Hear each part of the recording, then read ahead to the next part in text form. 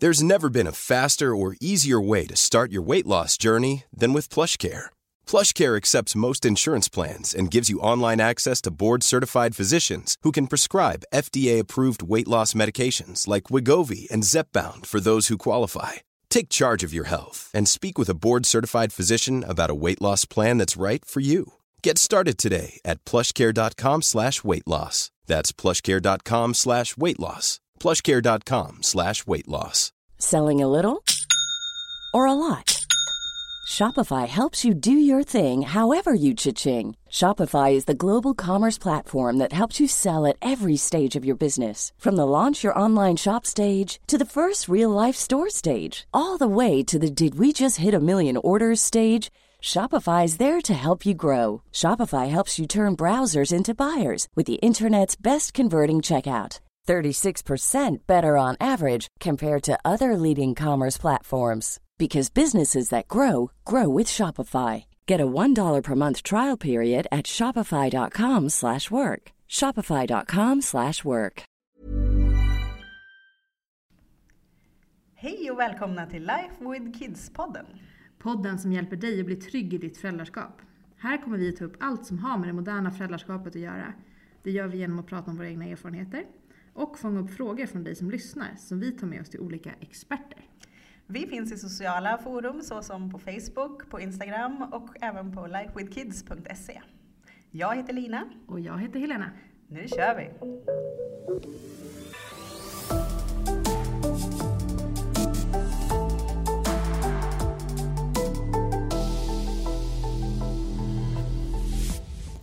Idag ska vi prata om stress, oro och kontrollförlust under graviditeten. Och om en liten stund ska vi åka och träffa Birgitta Skarlöv som är barnmorska och grundare av Privata barnmorskor.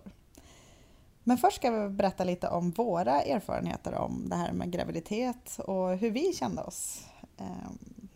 Vad säger du, Helena? Vad för det här ämnet? Aj, det är ju nästan ont i hjärtat, känner jag. Är det så? Ja, lite faktiskt. Vi jobbade ju på att få till våran första Edvin i 4 år. Det är nästan ett program i sig. Det kanske är värt att ta upp det som ett program i sig. Ja, men jag tror nästan det. Ja. Men om jag ska gå tillbaka när han väl var där i magen då. Så var det ju en ständig oro. Det kändes så extremt livsavgörande på något sätt. Att det måste bara gå vägen den här gången. Jag vet inte hur vi går vidare annars. Vad var det du var orolig för? Allt. Men framförallt att han skulle dö. Att han inte skulle liksom... men att vi inte skulle få ett levande barn. Det blev inte så positivt här i början av podden känner jag. Men det blev ju bra till slut ändå. Det blev ju det. Hur kände du då?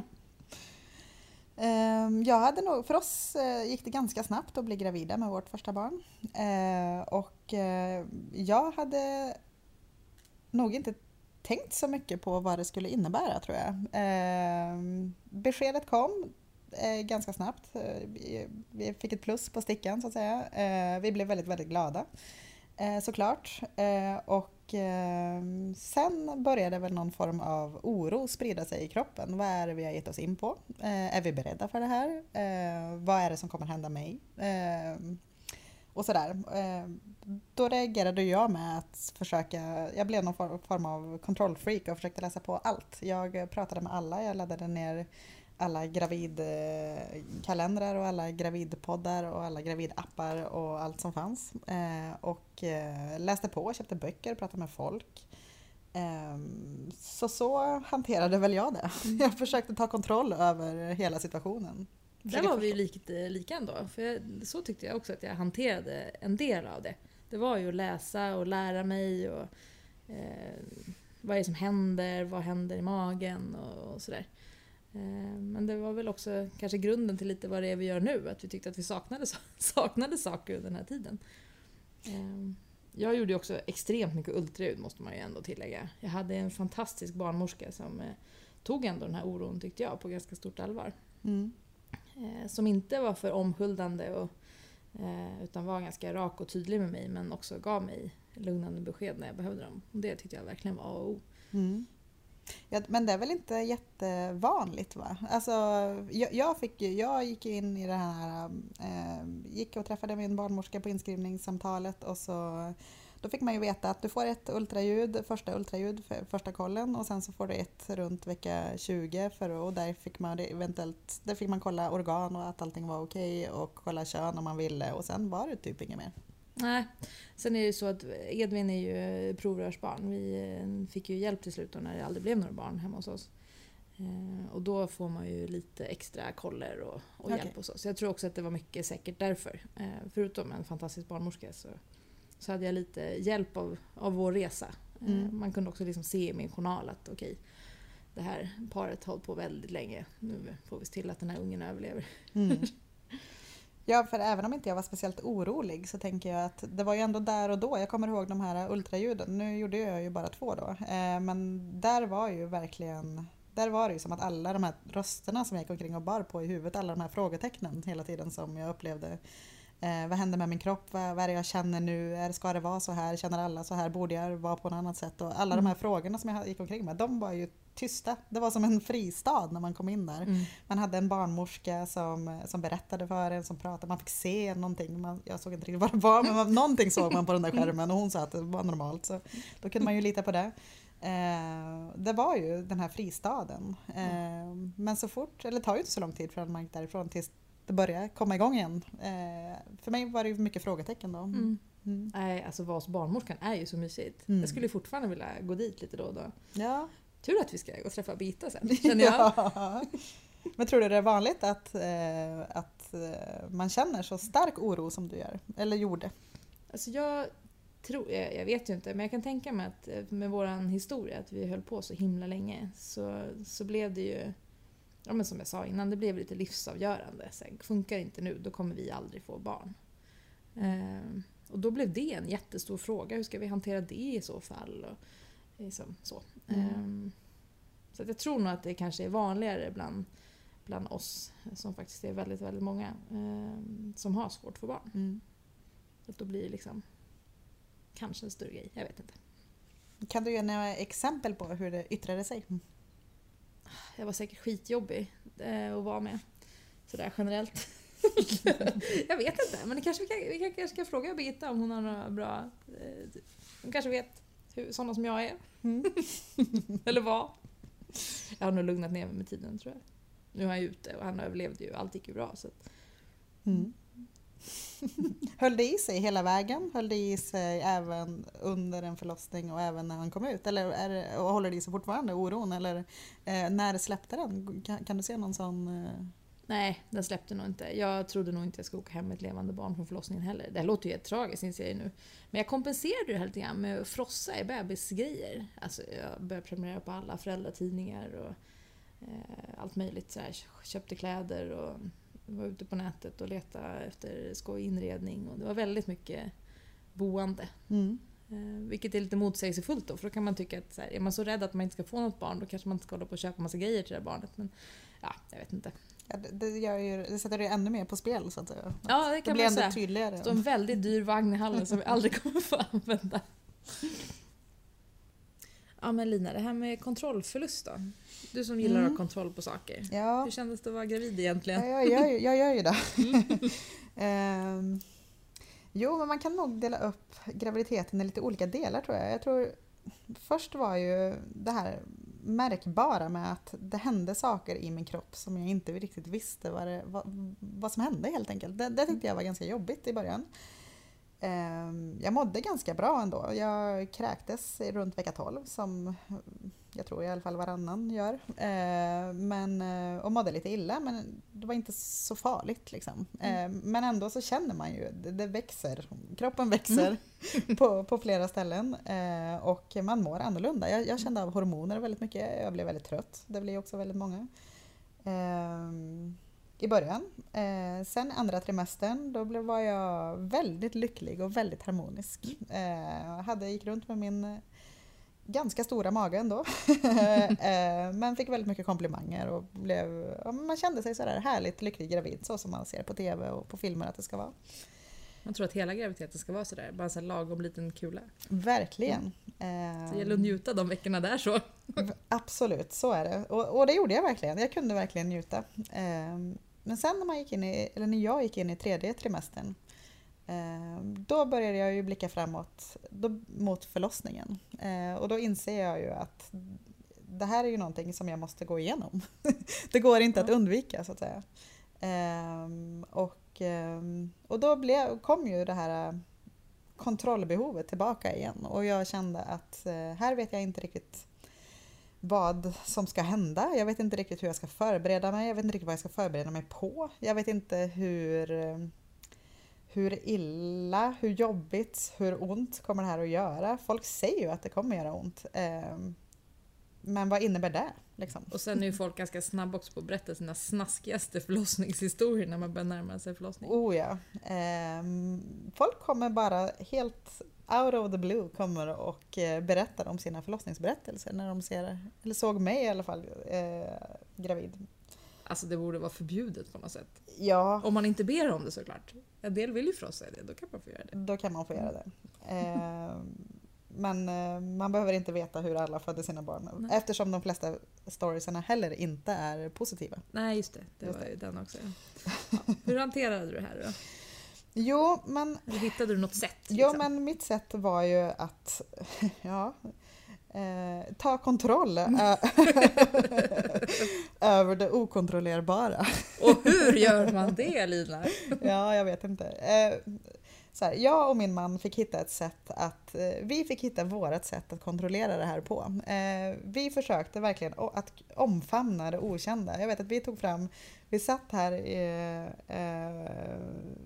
nästan varje kväll så läste vi upp ett mantra för oss själva. Liksom. Och det var att vad som händer så kommer vi att klara det tillsammans. Vad som än händer så kommer vi att klara det tillsammans. Vad som än händer kommer vi att klara det tillsammans. Det hade vi, alltså nästan hela sista trimestern och på vägen in i förlossningen, under kryssningen. Liksom, vi tittade varandra i ögonen och så sa vi, vad som än händer så kommer vi klara det. Och till slut så trodde jag på det.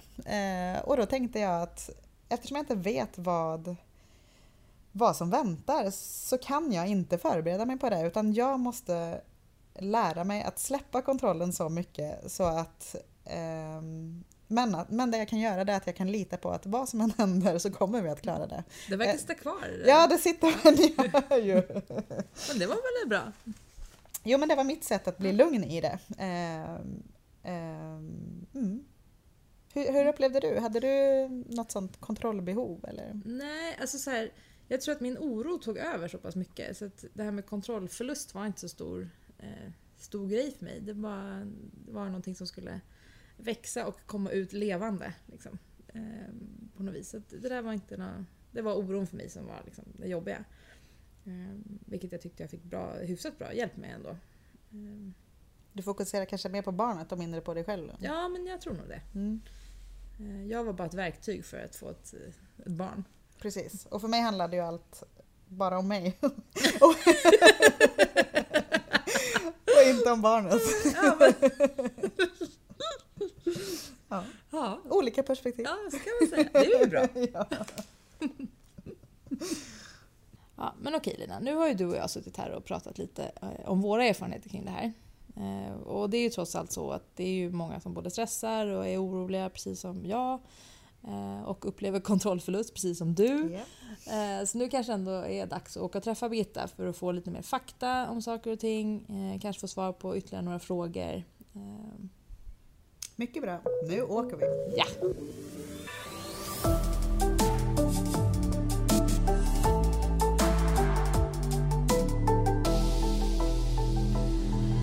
Ja, då har vi kommit hit till Birgitta Skarlöv som äger och driver privata barnmorskor. Så berätta lite om dig själv, Birgitta. Ja, vad ska jag berätta? Jag ska berätta att jag har varit barnmorska i nästan lite drygt 40 år.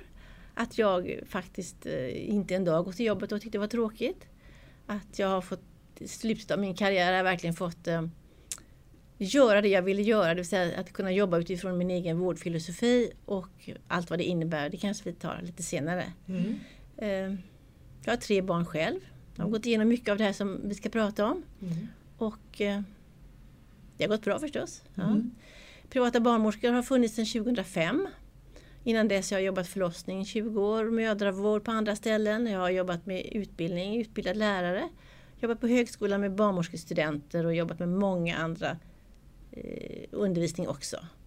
Men privata barnmorskor kommer väl egentligen ur min önskan att få arbeta med mammor eller kvinnor och familjer på ett speciellt sätt. Det vill säga med hög kontinuitet och där man kan känna sig sedd och man kan känna att man kommer till sin barnmorska. Man har samma barnmorska under sin graviditet.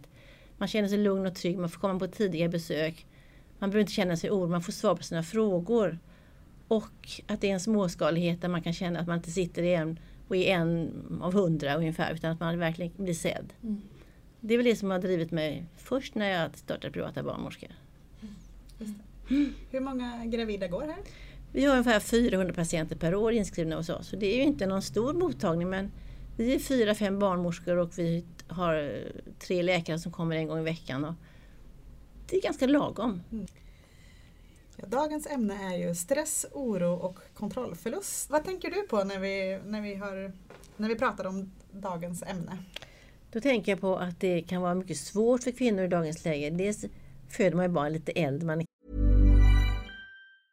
Ready to pop the question? The jewelers at BlueNile.com have got sparkle down to a science with beautiful lab-grown diamonds worthy of your most brilliant moments. Their lab-grown diamonds are independently graded and guaranteed identical to natural diamonds, and they're ready to ship to your door. Go to BlueNile.com and use promo code LISTEN to get $50 off your purchase of $500 or more. That's code LISTEN at BlueNile.com for $50 off. BlueNile.com, code LISTEN. There's never been a faster or easier way to start your weight loss journey than with PlushCare. PlushCare accepts most insurance plans and gives you online access to board-certified physicians who can prescribe FDA-approved weight loss medications like Wegovy and Zepbound for those who qualify. Take charge of your health and speak with a board-certified physician about a weight loss plan that's right for you. Get started today at plushcare.com/weightloss. That's plushcare.com/weightloss. plushcare.com/weightloss. Hey, it's Paige DeSorbo from Giggly Squad. High quality fashion without the price tag. Say hello to Quince. I'm snagging high-end essentials like cozy cashmere sweaters, sleek leather jackets, fine jewelry, and so much more. With Quince being 50 to 80% less than similar brands. And they partner with factories that prioritize safe, ethical, and responsible manufacturing. I love that. Luxury quality within reach. Go to quince.com/style to get free shipping and 365-day returns on your next order. quince.com/style. Kanske mellan 30-35 år. Man får sitt första barn. Man har väntat länge på den här bebisen. Man bara väntar på det där plusset som man ska plussa. Och så kommer det plusset. Och plötsligt blir det nästan lite alldeles svart. Man mår illa, man kräks, man ska vara jätteglad, man har huvudvärk, ingenting är som det ska. Man tänker, vad har jag givit mig in på? Jag kommer aldrig någonsin få ett liv som jag haft tidigare. Det är visserligen sant. Det kommer bli mycket bättre, men det tror man inte då. Man känner egentligen att järntabletter med förstoppning som följd, illamående, man ska äta allergigan, man ska vara trött, man klarar inte av vardagen. Var det verkligen så här det skulle vara? Och då känner man sig otillräcklig. Och stressen finns i bakhuvudet omedelbart. Man ska klara av det på jobbet. Man ska inte visa för sina chefer att man är gravid för man har kommit till vecka 12 och har gjort sin Q-test. Och man ska inte göra det, man ska inte göra det. Det går inte. Då klarar man inte av det. Och vad händer då med de gravida kvinnorna? Ja, illamåendet blir värre. Jag brukar säga så här, då ska man ta ledigt. Då ska man försöka bryta det här genom att vi får ju ändå vara hemma utan läkarintyg en vecka. Gör liksom en break. Gå hem, ligg i din säng, ät ordentligt, låt inte blodsockret sjunka, ät inga söta saker, drick ordentligt. Kanske promenera, gör saker så att du bryter den här stressen så att du kan komma tillbaka efter en vecka. Eller kanske om det behövs lite fler så kan man ju gå till sin mödravårdscentral kanske och få en lite kortare sjukskrivningsvecka eller så. Det är ju ändå så att illamåendet är så totalt förlamande så man kanske inte kan jobba. Men man kan bota sig själv ganska bra genom att man verkligen tar hand om sig själv. Och sen har man en man som kan ta hand om en när man kommer hem på kvällarna. Man gör en liten omstart helt enkelt. Ja, man gör en liten omstart. Man får liksom på något sätt försöka förstå att det här inte kommer att vara i 40 veckor. Det här kommer kanske vara till 13 veckor. Fast det kan vara jobbiga 13 veckor. Att man då kan göra det ganska tidigt i graviditeten. Det är ju en tanke som aldrig har slagit mig. Utan jag hade nog tänkt att det kommer bara bli värre och värre nu. För det har man ju hört. Att ju tyngre och större man blir, desto jobbigare blir det ju. Fast jag tycker då att det är en helt annan sak. För den första tiden då tänker jag så här. I min barnmorskegärning är det i alla fall så att då behöver kvinnan en barnmorska som hon kan gå till. Någon som känner igen henne. Man får gå på lite tidiga besök och prata om sin oro. Hur ska jag veta att min bebis lever? Jag är jätteorolig. Då säger jag så här, du har bara positiva graviditetssymptom. Din bebis och din graviditet har du kvar. Men hon mår ju så dåligt. Men det är precis det är. Det är positiva symptom. Det är inte lätt att vända det, men man kan ändå säga så. Ja. Och då vänder man de här negativa känslorna till någonting positivt. Ja, man kan tänka så här, okej, alltså det är jobbigt. Jag får vara hemma, jag får försöka vila mig. Men bebisen är kvar. Fastän jag inte känner den. Och sen kan man ju lyssna på bebisens hjärtslag när man kommer upp till vecka 13-14. Det är ju många som inte rekommenderar det. Jag tycker att det är ett bra och positivt budskap från andra sidan där nere. Mm. Jag vet inte hur många gånger jag var och lyssnade på Edvins hjärtljud. För jag var ju enormt orolig med tanke på hur länge vi hade åkt. Ja. Jag hade ju en väldigt förstående barnmorska där. Då kan man väl få komma till mödravårdscentralen och så sätter hon Doptonen och lyssnar på bebisen och man hör att den lever. Då kan man gå hem och så klarar man en vecka till. Så får man hålla på så tills man kommer till vecka 20 ungefär när man börjar känna fosterrörelse. Så gjorde jag. Och så gjorde inte jag. För min barnmorska sa att man gör 2 ultraljud. Ett i vecka 12 och ett i vecka 20. Och det är så det går till. Jaha, så då är det väl så det går till. Jag kan säga så här att det tror jag tror att för mig har det varit så här, när man tänker på vårdfilosofi och sådana saker, man säger tidig graviditet, satsa på det. Gör kvinnan lugn och trygg, låt henne komma, låt henne få en bra barnmorska. I slutet känner hon sin bebis själv. Då blir besöken kortare och kanske lite glesare. Hon klarar sig bra och hon får komma hit till mödravården och bli bekräftad. Men hon känner sitt barn, hon har kanske till och med arbetat med den här mindfulness, featureless-metoden. Hon vet precis hur barnet rör sig. Hon har en liten stund varje dag med sin bebis. Kan du inte berätta lite kort om den? Ja, det är en studie som man gör här i Stockholm. Egentligen så är det för att minimera risken för plötsligt spädbarnsdöd bland annat. Vi här på mödravårdscentralen, vi delar ut de här små broschyrerna och vi försöker instruera våra kvinnor att från vecka 29 ungefär tillbringa kanske en kvart varje dag, ungefär samma tid kanske när man kommer hem från jobbet eller vad man nu gör. Liggande på vänster sida, bekvämt och lyssna inåt. Lär känna hur bebisen rör sig, hur bebisen vaknar, hur bebisen liksom kanske hickar. Så att du känner ditt barn, du inte behöver vara så orolig för att barnet inte rör sig.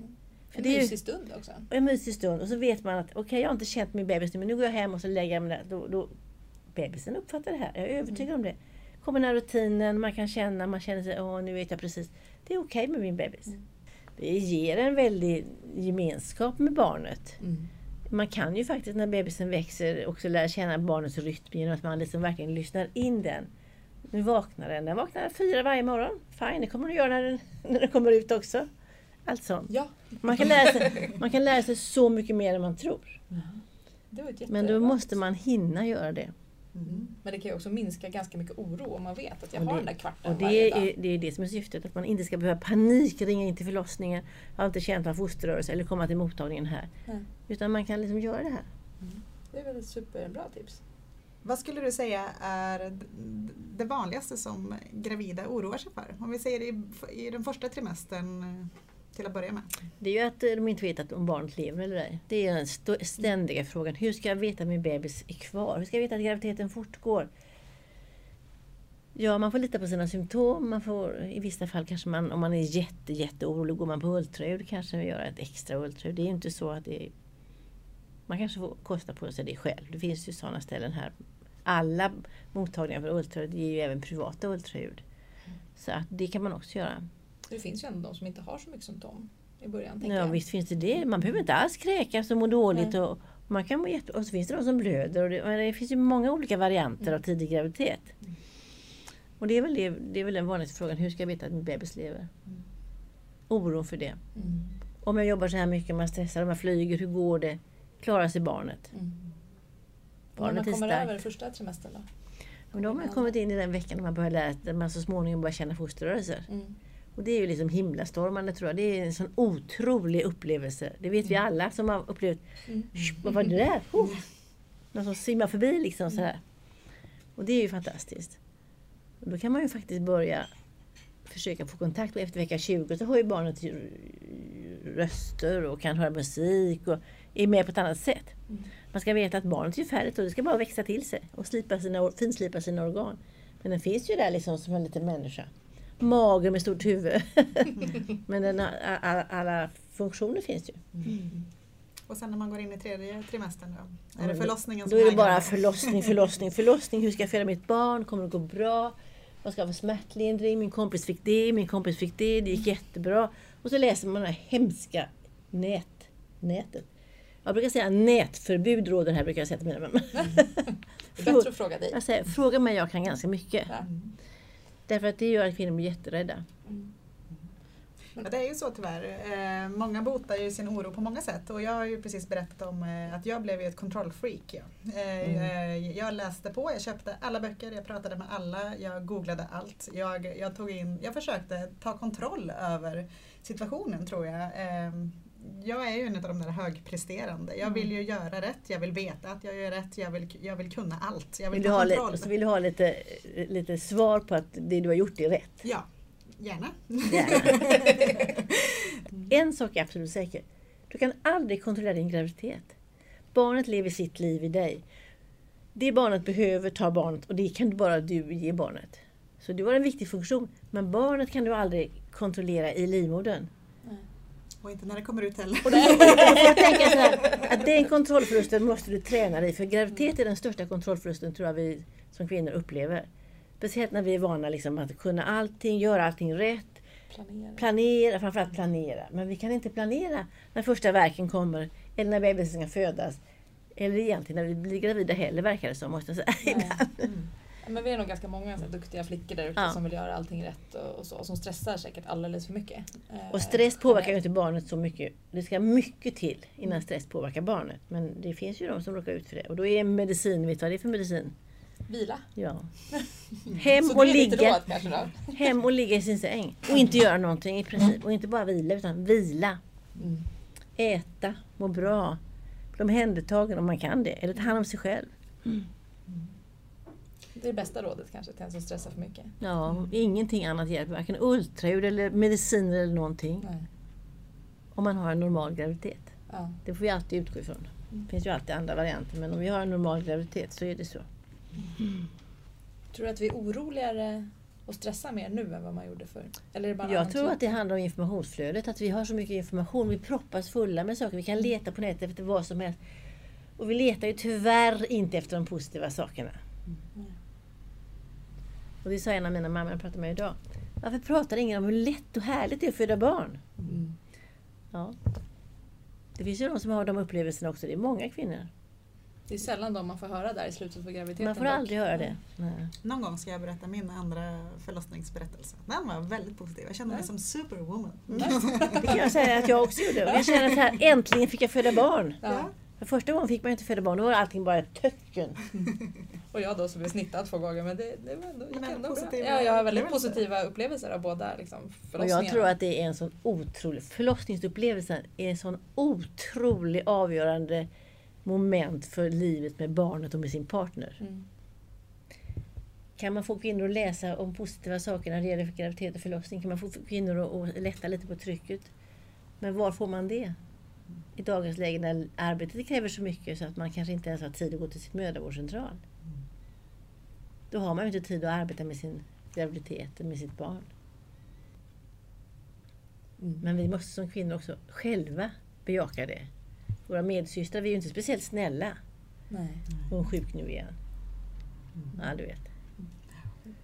Det är lite svårt också, tänker jag, om man har folk i sin omgivning som är gravida som man ser kanske stressar för mycket och så. Vad liksom ska man göra? Man kanske kan prata med dem om hur det känns. Kanske inte i ett rum med massor med andra människor, men kanske man kanske kan gå hem till sin väninna och prata med henne. Hör du, jag ser inte hur du mår speciellt bra. Våga lägga sig i lite mer kanske. Ja, våga känna att man ser och att man... Allting behöver inte vara negativt när man liksom påpekar. Man kan göra det på olika sätt. Finnas till där liksom och stötta. För det kan jag säga också kanske inte så... Många har ju inte mamma eller pappa i närheten i storstad.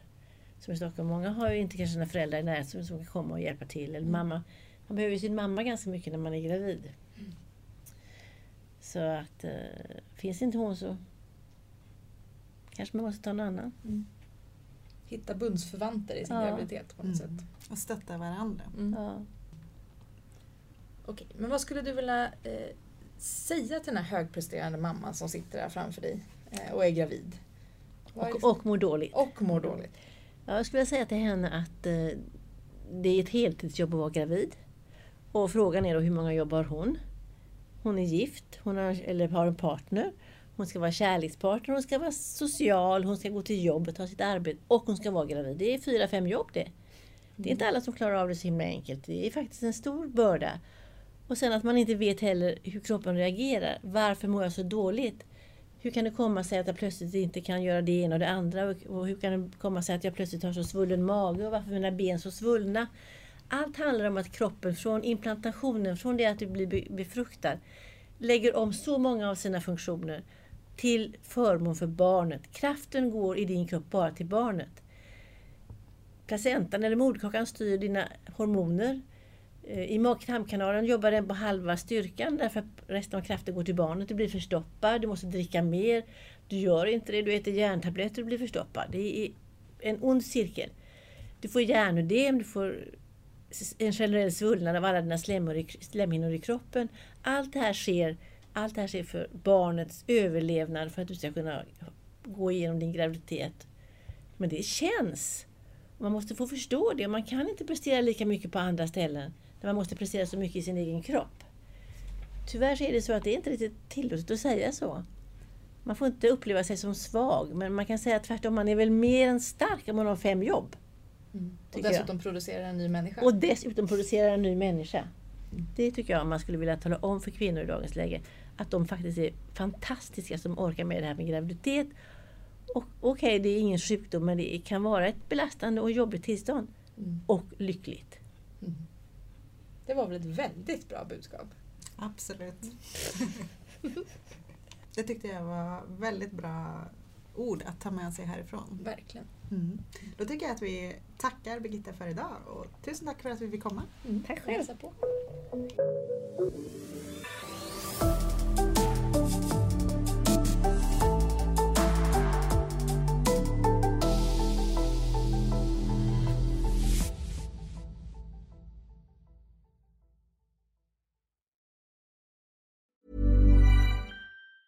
Planning for your next trip? Elevate your travel style with Quince. Quince has all the jet-setting essentials you'll want for your next getaway, like European linen, premium luggage options, buttery soft Italian leather bags, and so much more. And is all priced at 50 to 80% less than similar brands. Plus, Quince only works with factories that use safe and ethical manufacturing practices. Pack your bags with high-quality essentials you'll be wearing for vacations to come with Quince. Go to quince.com/pack for free shipping and 365-day returns.